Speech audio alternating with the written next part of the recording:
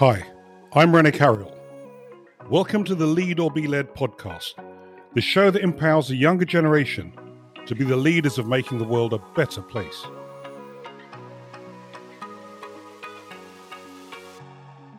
I saw that she'd highlighted all the requirements that she felt she didn't have. But on closer examination, I could see lots of things that she could do. Areas where she had the perfect experience or exposure.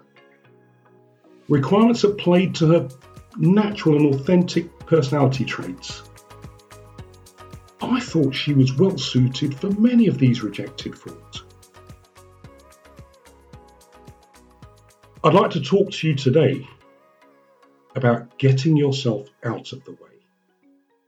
Sometimes, when a tremendous opportunity presents itself, sometimes we're the problem. Nothing else but us. Old thinking, old attitudes, institutionalized behavior. My daughter and I were excited at the World Athletics Championships, which are being held in our very own city of London. We're both great athletics fans. So we'd done everything we needed to do, and we're going to spend the evening curled up in front of the TV, cheering on our heroes as we watch them compete for gold, silver, and bronze medals. Just before we started, my daughter was down in the kitchen, and she had a pile of tidy papers all stacked up in two neat piles. When I wandered in, I asked her what was she up to. Well, she's at universities doing a PR degree. And as part of her course, she had to have an internship either at a PR agency or in a PR function of any business. It needed to be for a minimum of 8 weeks, and this was integral to the course and scored quite highly, depending on what she came away with. So, I asked her how it was going. She said it's really, really tough.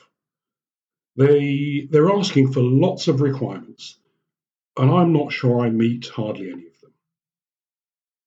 So while she's highlighting some stuff on each of the application forms, I asked her whether I could look through them. She said, no, don't look through these ones. These are the ones I'm going for. I want to do this all on my own. That's my daughter. She didn't want my fingerprints over any of her efforts. This needed to be hers and hers alone. I started dipping into the second pile, which was obviously the one she felt she didn't have a chance of even having a look in at. I saw that she'd highlighted all the requirements that she felt she didn't have. But on closer examination, I could see lots of things that she could do. Areas where she had the perfect experience or exposure. Requirements that played to her natural and authentic personality traits. I thought she was well suited for many of these rejected forms. But it wasn't my place to say. Anyway, the anthem came on for the start of the athletics, and we curled up in front of the TV and we're watching the athletics. First on was the 3,000 metres women's steeplechase. Now, for years and years and years, this race has just been dominated by the Kenyan women. There's something about the East African climate, the high altitude, that makes this the perfect event for them.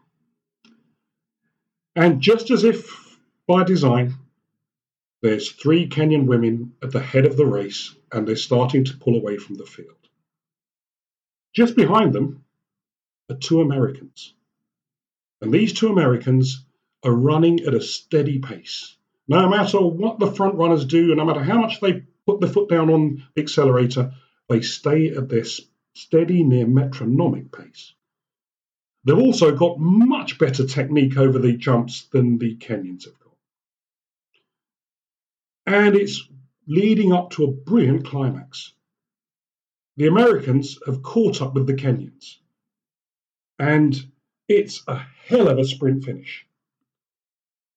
There's Emma Coburn and there's Courtney Frerichs. Emma and Courtney, steady pace. catching up, fantastic technique over the jumps, but most of all, they're working as a team. They catch up to the Kenyans and they pull away. But all we can hear from the commentators is, will they have the endurance pace? Will they have the experience of winning? They're used to coming second. And me and my daughter were noticing they had nothing positive to say. All they did was highlight the weaknesses and limitations of the two Americans. Well, their steady pace took them to the front, and Emma spurted away and won the gold medal, and Courtney won the silver. This was incredible. I then turned around and looked at my daughter. She had that glint in her eye, a light bulb had come on. She said, "Dad, they ignored all their weaknesses and just focused on their strengths." I didn't have to say anything else. I left my daughter that evening going through the second pile of application forms. I'm really proud to share that just a couple of days later, she'd gone on an interview, and would you believe it, she got the first job she interviewed for.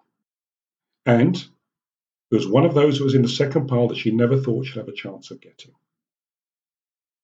This is a great story. And it's a story of, on occasion, we need to get ourselves out of the way with our old thinking, our focus on the negative, and our obsession with our weaknesses. The lesson learned here is, think about your strengths. Think about your spikes. They might just lead you, maybe not to the best paid job, but to the right job for you. Thank you very much for listening. If any of these topics resonated with you and you'd like to explore further, do get in contact by emailing info@carryall.com.